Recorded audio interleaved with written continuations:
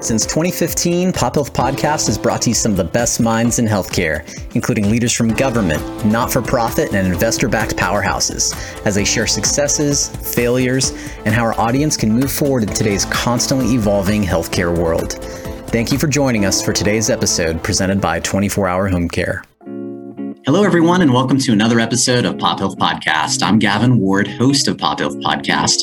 In today's episode, I had the opportunity to sit down with Dr. Liz Fowler, who helps lead the Center for Medicare and Medicaid Innovation, also known as CMMI, or the Innovation Center. We get to know a little bit about Dr. Fowler's history, where she was right out of school working with CMS and was the first to potentially do that, and she'll share more info on how that happened. In today's episode, she walks us through visually, for those of you watching on YouTube, how to navigate the CMMI website and how you can find how things are being tested right in your backyard. CMMI has impacted over 28 million patients in its 10 plus years of existence. And again, it's a great resource for those who work in healthcare to see what's being tested and different models of care that are happening right in your backyard. We hope you enjoyed today's episode. Feel free to check out other episodes of Pop Health Podcast by visiting us on pophealthpodcast.com. Checking us out on our YouTube channel, or places like Stitcher, Spotify, Apple Podcasts, or wherever you listen to your shows. Thanks, everybody. Enjoy today's episode. Well, Dr. Fowler, or I know I can call you Liz, so I'll call you Liz. Thanks so much for joining the show today. Thanks for having me. I really appreciate it, Gavin. Yeah, absolutely. So, folks, I'm really excited. I know many of you may not have heard of the Centers for Medicare and Medicaid Innovation, or the Innovation Center. And there's an awesome opportunity for you guys to get involved or learn from what is happening at CMMI. And so Liz has kindly donated some of her time to our show today. And I first had the opportunity to hear from you, Liz, at the health conference in Boston, as I mentioned a few minutes ago, and really appreciate your energy and enthusiasm. And I know our audience will enjoy it as well. So let's go ahead and jump in and get to know you a little bit. That's what we do on our shows, get to know the guests a little bit before getting into the meat and potatoes. So can you share something with us, Liz, outside of the healthcare or workplace about you, like a hobby or fun fact? I like to run. I've run with the same group of friends since 2004. We've run marathons all over the world. And for a while, I ventured into triathlons, did a couple of Ironmans. Wow. And not very fast. They give you a long time to complete it. So I won't brag about the time but I did finish. And doing less of that during COVID, but trying to get back into it. And I guess maybe the other thing is that I've, in trying to overcome a fear of heights, I've become a little bit of an adrenaline junkie in terms of sort of tried bungee jumping and hang gliding and some other things. Okay, so I think when we think of the stereotype of a government employee, you don't think of bungee jumping or hang gliding and all of that. So it's nice to see the adventure there, which is really cool. I do running as well, but not a marathon. I just got to 5 miles, and to me, that's a big deal. So 26.2 miles. You said we won't talk about times. That was on the triathlon side. On the triathlon side, would you mind sharing about your marathon, your PR or personal best, maybe? Yeah, but see, I'm not very fast there either. So my fastest is 4:24. All right, but you finished. I finished, yes. That is awesome. Let's see, you do the math. I mean, that's still pretty good. I think most of our listeners probably couldn't do that. You mentioned you do it all over the world. Where's kind of the coolest or most unique place you've done a marathon? Well, I've done the 4:24 was in Paris. I've done in Bordeaux. There's a dress up marathon called Medoc Marathon, where every year they have a theme and you dress up and the water stops are at wineries in Bordeaux, wow, which is really fun. So it's less about running and more about fun. Yeah. But yeah, done Iceland was fun, and Prague. Yeah. Wow. That is really neat. I know triathlons are brutal with the swimming, the biking, the running. So the fact that you can finish is pretty neat too. So let's jump into a little bit of your background. We know your passions there with the running, triathlon, et cetera. But how about where you grew up? And let's start there. Sure. I grew up in Wichita, Kansas. And just a little bit about my background. My father was a physician. My grandfather was a physician. I thought I was going to be a doctor. So that's a little bit about me.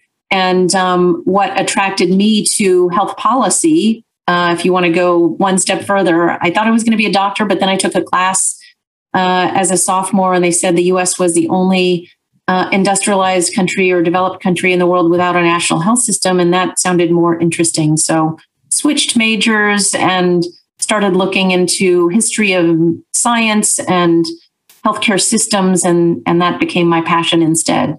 Okay. So. Awesome. Cool. So you went to school. Now, do I have it right that you studied the history of philosophy, the history and philosophy of science and technology at Penn? Did I get that right? Yep, that's right. Okay, cool. So was that after you had made your change, Exactly. So went to decided to completely switch gears and stop taking science classes and start taking history of medicine classes instead. So. Okay, awesome. So tell us what happened after Penn. My first job out of college, because I wanted to go into health policy, was working for CMS, the Center for Medicare and Medicaid Services, which was then called HCFA, the Healthcare Financing Administration, which gives a little indication of my age. And I worked in their Office of Legislation and Policy on sort of writing testimony for congressional hearings and being right in the middle of a lot of where federal health policy was being made at the agency level anyways. Okay. So were you able to make that jump directly after undergrad, or how does someone make that bridge to work for CMS, a very large and well-respected organization? Well, yeah, go ahead. Yeah, I was actually the first person that they had hired straight out of college. Most people had graduate degrees. I think it was a little bit of an experiment. Somehow, I'm not sure how I wound my way there, but they decided to give it a try. So I don't know if they've done it since, but it wasn't a common path. But now, if you have a master's in public health, public policy, public administration, that's the route that most people go to get into the agency. Okay. Do you mind me asking if you did an internship first or knew somebody who worked there? I know a lot of folks would want to work at CMS. I think I did an internship on Capitol Hill, and they helped, the person I met there helped connect me to the agency, and that's how I made my way there. So, okay. Washington is very much a sort of a little bit of serendipity, sort of you meet people, you connect, and they help. And most people I've met along the way have been very helpful in trying to make connections. And so I try to do the same for anyone who's looking for job advice or connections. Awesome, Liz. Awesome. Okay. So you made your way to CMS at an early age. Walk us through your journey. You started at a young age at CMS, Centers for Medicare and Medicaid. You mentioned HCFA, which was the Healthcare Finance Administration. Did I get that right? Yep. Okay, cool. So you start early on. How did you eventually make your way into your role today? Well, it's a winding and circuitous path. I went to graduate school at Johns Hopkins for public health. And then for personal reasons, moved to Minnesota in the middle of the degree. I was in the middle of getting a PhD and wasn't sure what I wanted to do. So I applied to law school on a whim, sort of if I get in, I'll go. If I don't, I won't. And went to law school and then came immediately back to DC after law school. And, I practiced law for a total of 9 months. It's not for everybody. So, and found a job on the Hill. And so I went to work for the U.S. Senate Finance Committee. So in the U.S. Senate, that's the committee that has jurisdiction over taxes, international trade, and then all of the health programs that are part of the Social Security Act. So Medicare, Medicaid, the Children's Health Insurance Program. And now, pieces of the marketplace. It was serendipity and it's also an example that, I'm a poster child for how you can make multiple course corrections in your career and still end up doing something that you love. Yeah, that is awesome. So one phrase that I've heard among folks who work in government or politics is the Hill. Most of our audience is in the Southwest portion. We have a national audience, but a lot of listeners in the Southwest who may not be in politics or involved in government. When people say the Hill, what does that mean exactly? It means you work for the U.S. House of Representatives or the U.S. Senate. And the way, there's, of course, 435 members of the House. Everyone has a member of Congress, except in D.C. If you live in the District of Columbia, you have one, but they can't vote. And then, of course, there's 100 senators. And then there's a number of committees. And so the committees have jurisdiction over certain issues. So the committee that I worked for, where you have to be specialized. So it's, you have to come with a specialized, subject matter expertise that the committee has jurisdiction over. And so that's how I found my way to the finance committee, because I had a background in Medicare, having worked for CMS. Awesome. Okay, cool. Thank you. Yeah, I know for you that may seem like a simple question, but our audience as healthcare professionals sometimes aren't aware. So thank you very much. So let's jump in and talk about the Innovation Center, or CMMI, the Center for Medicare and Medicaid. Now, I hear people often call it the Centers for Medicare and Medicaid. What's the proper way to say it? So it's the Centers for Medicare and Medicaid Services. That's the overall agency. And we are the Center for Medicare and Medicaid Innovation, one singular, sometimes called CMMI. And then we've started referring to it as the CMS Innovation Center. Okay, awesome. Could you give us a little background, Liz, on how how CMMI came about?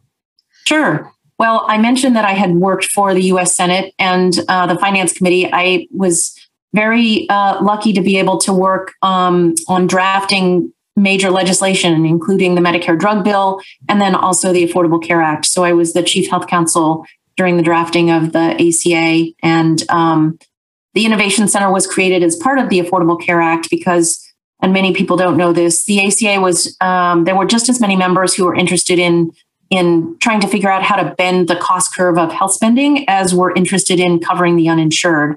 And so, but as staffers, as congressional staffers, when we looked around for what are the best ideas to sort of move towards value and increase quality and lower costs, there weren't a lot of ideas. And so we set up this innovation center, gave it some money, some seed money, and said, if there's ideas in the private sector that are working, then maybe Medicare and Medicaid ought to be able to look at them and let's test them in Medicare and Medicaid.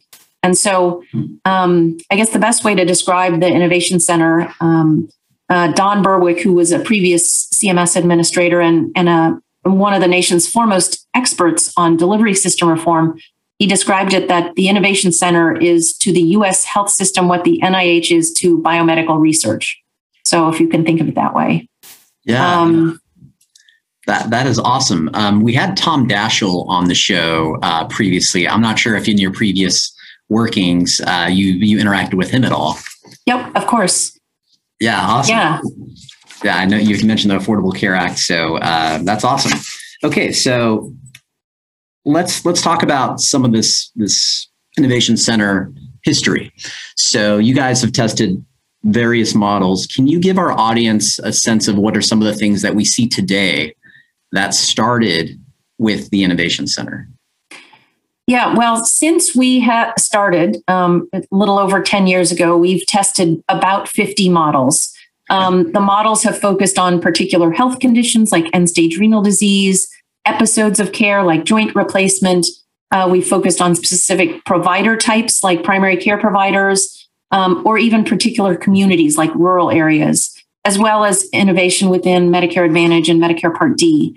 And so in our last annual or biannual report, we said that between 2018 and 2020, our models have touched about 28 million Medicare and Medicaid beneficiaries and individuals with private insurance, and have impacted more than 528,000 healthcare providers or plans who have either participated in models or been part of initiatives in states. Okay. So pretty broad swath, pretty broad impact. And so that's how I would describe what we've been doing. So would one of the models of care that you guys have tested be like the BPCI or bundled payment for care improvement? Exactly. Oh, you want me to get into specific models? Yeah, maybe not dig into the weeds, but I think a lot of our listeners and viewers of our show today have been involved, or maybe their leadership has said, hey, do your job this way, but behind the scenes, it's because of BPCI or the bundle payment, so maybe like a couple of transitions of care, maybe like an example there of readmission prevention or transitions of care. Sure. Examples. Well, readmissions, those penalties that's a permanent part of the program. So it's not a model or a demonstration. Okay. I'll start with BPCI. It's one of our better known models. The bundle payment for Care Improvement, or BIPSI, and the subsequent Bundled Payment for Care Improvement Advanced, or BIPSI, BPCI-A. So it's a voluntary bundled payment model, and it qualifies as an advanced alternative payment model. And it has payment tied to performance on quality measures. And what we've done is we use a single payment for a 90-day episode of care. So there, in BIPSI Advanced, for example, there were 31 inpatient clinical episodes and 4 outpatient clinical episodes. And we were primarily targeting looking at prices provided to participants prior to the start of the performance period, and then if we gave them a bundle for this 90-day episode, could they, for example, reduce costs in post-acute care? And if so, then they got to keep part of those savings. Are you able to maybe give an example in real numbers? I think that might be helpful if you don't have to be right on, but are you able to give like a range, like, hey, we might give someone, $30,000 for X? I'd have to look. Yeah, I don't know that I would be able to come up with that, but it's a good question, and I probably should know that. No problem. That's your team. I'm sure you have analysts who have all that information. Right. And I apologize, audience. I did not prep Liz to get that information ready. So apologies for that. But yeah, I know many of you listeners and watchers of today's episode have dealt with that. What's cool, Liz, is you mentioned 28 million Medicare and Medicaid beneficiaries have received care through one of your models, and they probably don't even know it, right? I mean, this is all behind the scenes stuff. Exactly. Accountable care organizations, ACOs, for example, you might be a Medicare beneficiary and your doctor might be part of an ACO.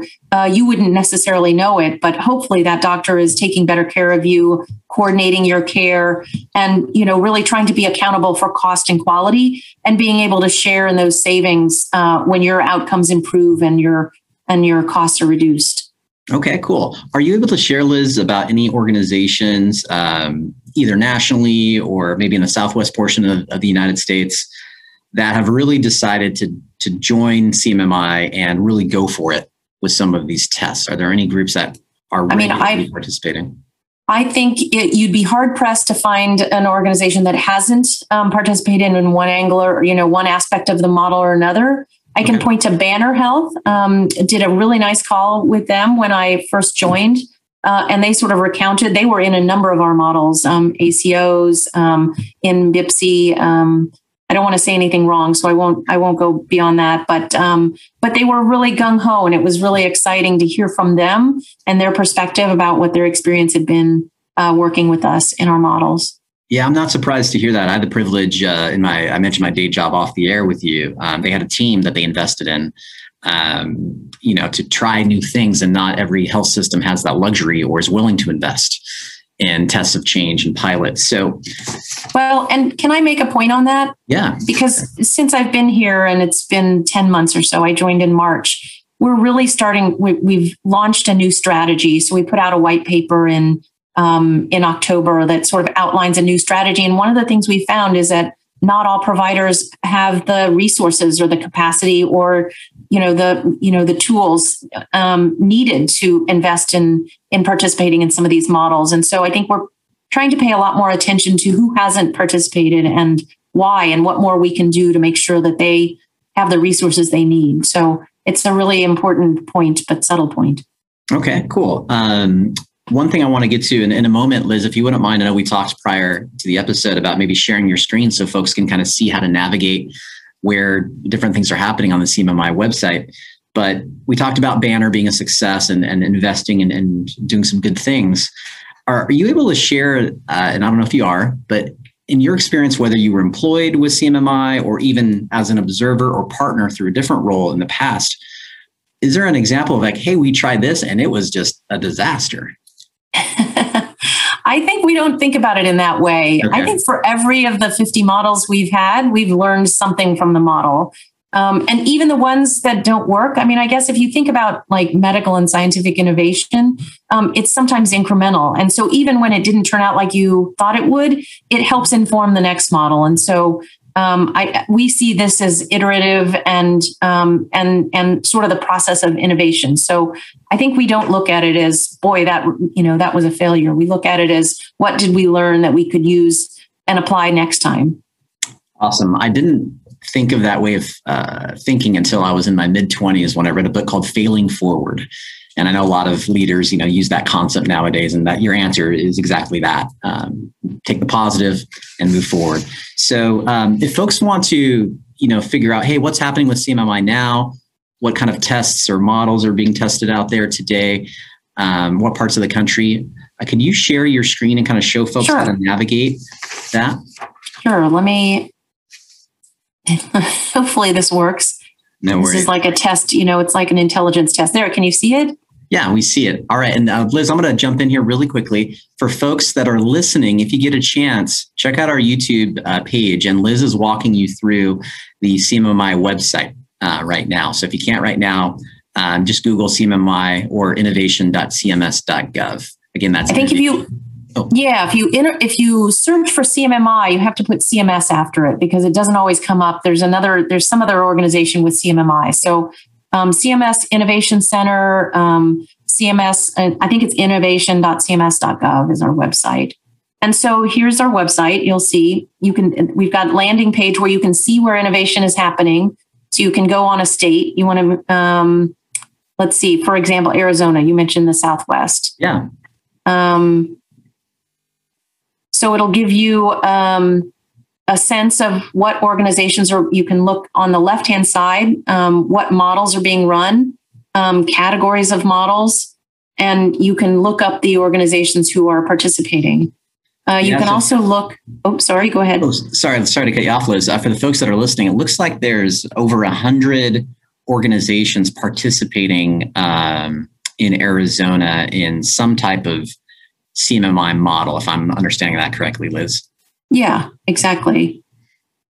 So you can hone in on exactly what part of the state you want to look at. You can find specific organizations. And then I think the other way I would search for models is looking for our innovation models. So, if you wanted, so we were talking about BIPSI. So say you want to look at innovation models in the bundled payment. Here are all of the episodes, the episode-based payment models. You can see how many participants, and whether or not they're still active.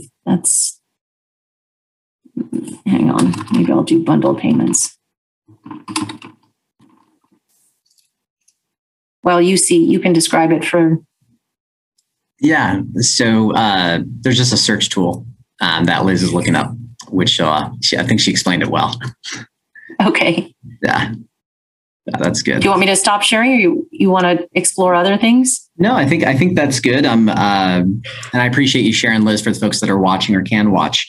Again, CMMI was something I didn't know about as a frontline provider, a mid-level manager. But as I moved up and took on more responsibility, I started to pick that up. So I really think it's good for folks.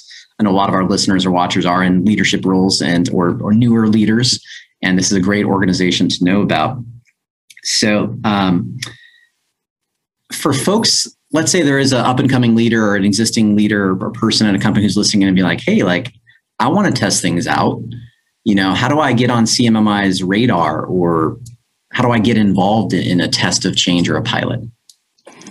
Well, I think, so first of all, go to the website and see if there's something that fits. I think the other thing to do would be, I mentioned that we had put out a white paper explaining a new strategy. So sort of describing the new direction and where we're trying to take it, trying to take our models. And I will say, coming in as a new leader at CMMI, one of my goals, I had two goals. One of them was to be more transparent and clear about where we're heading. One of the things as I was taking this job, I heard was that, organizations weren't sure where we were going. They weren't sure what was coming next. And so we're trying to be, I think, more forthcoming about the direction we're heading and why, and why we're heading in that direction. And then the second thing is, you might remember, Gavin, 10 years ago after the ACA passed, everyone was talking about value-based care. The world was moving in this direction. We're moving away from value or volume and towards value. And I think that's dissipated a little bit. And we've sort of lost a lot of that momentum. And so really trying to gain some of that momentum back, and giving the sense that we are making movement and forward movement, and here's where we're going.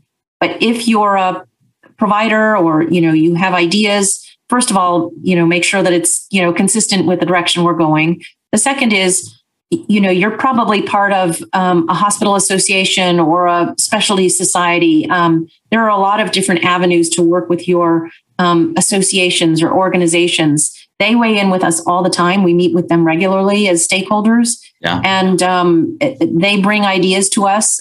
Patient organizations bring ideas to us. We're interested in those as well. We don't launch 50 models over 10 years. So it's an average of, 4 to 5 models a year. So it's not a ton, but there may be aspects of, your innovative thinking that we should be aware of. And we have an open door for that.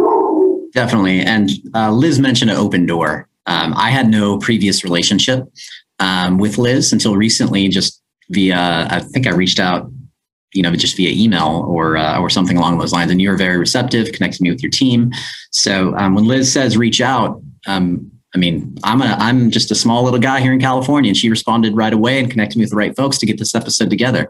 So I do encourage you to reach out. I know one of those associations is like America's Physician Groups, for example, is one of the ones that works or interacts with you regularly. So again, folks, really encourage you guys stay up to speed on what the Innovation Center or CMMI is doing. And if you're searching for that, again, do put the CMS. Thank you, Liz, for pointing that out on Google. I actually, prior to our recording today, I wanted to do some research, and I did notice when I did CMMI on Google, you were not first because there was another organization. Exactly. So really good point. Liz, if folks want to keep tabs on what you're up to or what CMMI is doing besides the website, is there another place like a LinkedIn or other place that folks can stay connected with you? Yeah, I think we have CMS Innovates. I think we have a Twitter account. I don't know how active it is, to be quite honest with you. I'm not super active on Twitter. I'm more of a voyeur on Twitter. So I'm signed up for CMS Innovates, but I'm not sure that, I think we're trying to get more active and trying to do more outreach. We're trying to do more listening sessions as part of the strategy. I think it's been really important to hear from folks that we haven't heard from. We hear from big organizations, the big systems that are very involved, and we hear from them often. The larger organizations around the country, I'm sure you all know who they are. Sorry about the dog. No worries. And there's 2 of them. Makes for a good episode. Trust me, it's all good. Okay. All right. This always happens. So we're trying to do more listening sessions. So we did one on November 18th. I think we put up the transcript, but we invited people to speak and give us their perspective and write in. So I think there's an email address too to share your perspectives. We're doing a listening session. I think it's on December 8th on health equity, okay, and should be information on that. And then I think we're planning more in January as well. Okay. Awesome. By the time so folks look for the January opportunities on the website, the listening sessions. Is that what you called it? Listening sessions? Cool. Well, Dr. Liz Fowler has been our guest, folks, with CMMI. It's been great having you. Your team was very good at prepping for this, which I very much appreciate. And folks, again, if you want to stay up to tabs with the Centers for the Center for, why don't you say it, Liz? Center for Medicare and Medicaid Innovation, CMS Innovation Center. Yeah, make sure you get to the correct website. Liz mentioned the Twitter. And again, feel free to email directly. Liz was a great resource for me, and I really appreciate you being a resource for our audience today, Liz. Thanks so much for having me, Gavin. I really appreciate the chance to be here. Absolutely. Thanks everyone for tuning in to another episode of Pop Health Podcast. We hope you've enjoyed today's episode, and if you have and want to check out other episodes, visit us at pophealthpodcast.com, iTunes or Apple Music, Spotify, Stitcher, and now YouTube as well. Take care.